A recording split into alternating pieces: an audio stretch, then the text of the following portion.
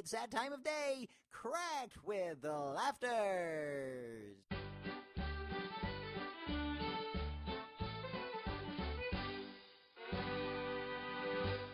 Last week we saw Balu's world turned upside down when his mother paid him a visit from Delhi, which nearly ended in tragedy. Thanks to some quick thinking by the Laughters, it all ended well. Let's see what happens this week in episode 3, Grandpa Norm Meets a Girl, as we find Luke and Des in the garden. Pass me the rake, please, Luke. Where is it? Probably under the leaves. Greetings, my fellow Australians. Postman Stan, any mail today? Sure is, Bucks Fizz. I've been given a mandate to always deliver for the Australian people. How's the wife, Stan? Tickety-boo, Taronga Zoo.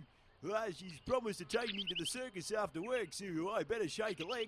See you, Postman Stan. Dad, where's Grandpa? Said he had to get a new crossword book this morning. Here he is. Hello, boys. Have I got news for you? I was on my way to get a new crossword book, but then decided to get a new gardening magazine on chrysanthemums and aphids, but I think I found a new girlfriend.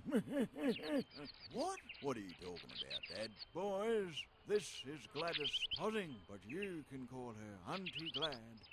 Pleased to meet you both. My, aren't you two wonderful specimens? Normie, you didn't tell me they were so handsome. That's because they smell. Oh, Normie. Normie? Righto, don't wait up. We're off rollerblading. Good morning, Laughters. Are you ready to go, Mr. Norman, with your new lady friend? What are you doing here, Balu?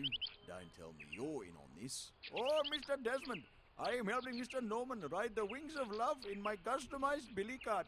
I am going to take them to the skate park. Glad and I are going to get gnarly, dude. Come to think of it, our hands already are. Later that day, I can't believe Grandpa went to the skate park.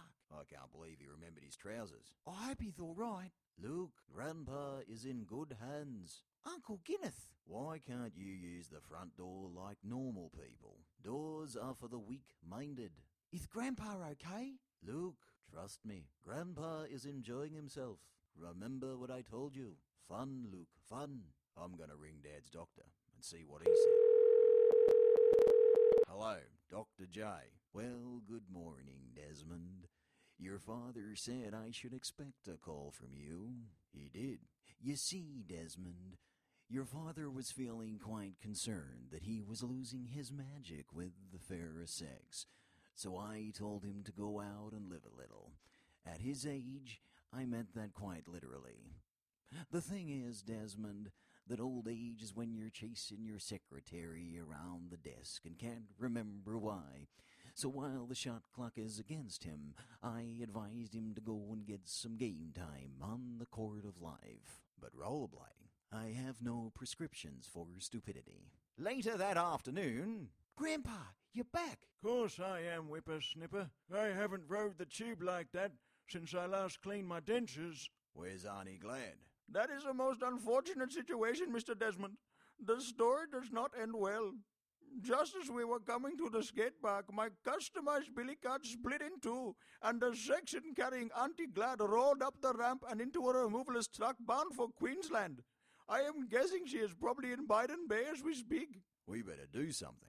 Already have I prepared for this, Mr. Desmond.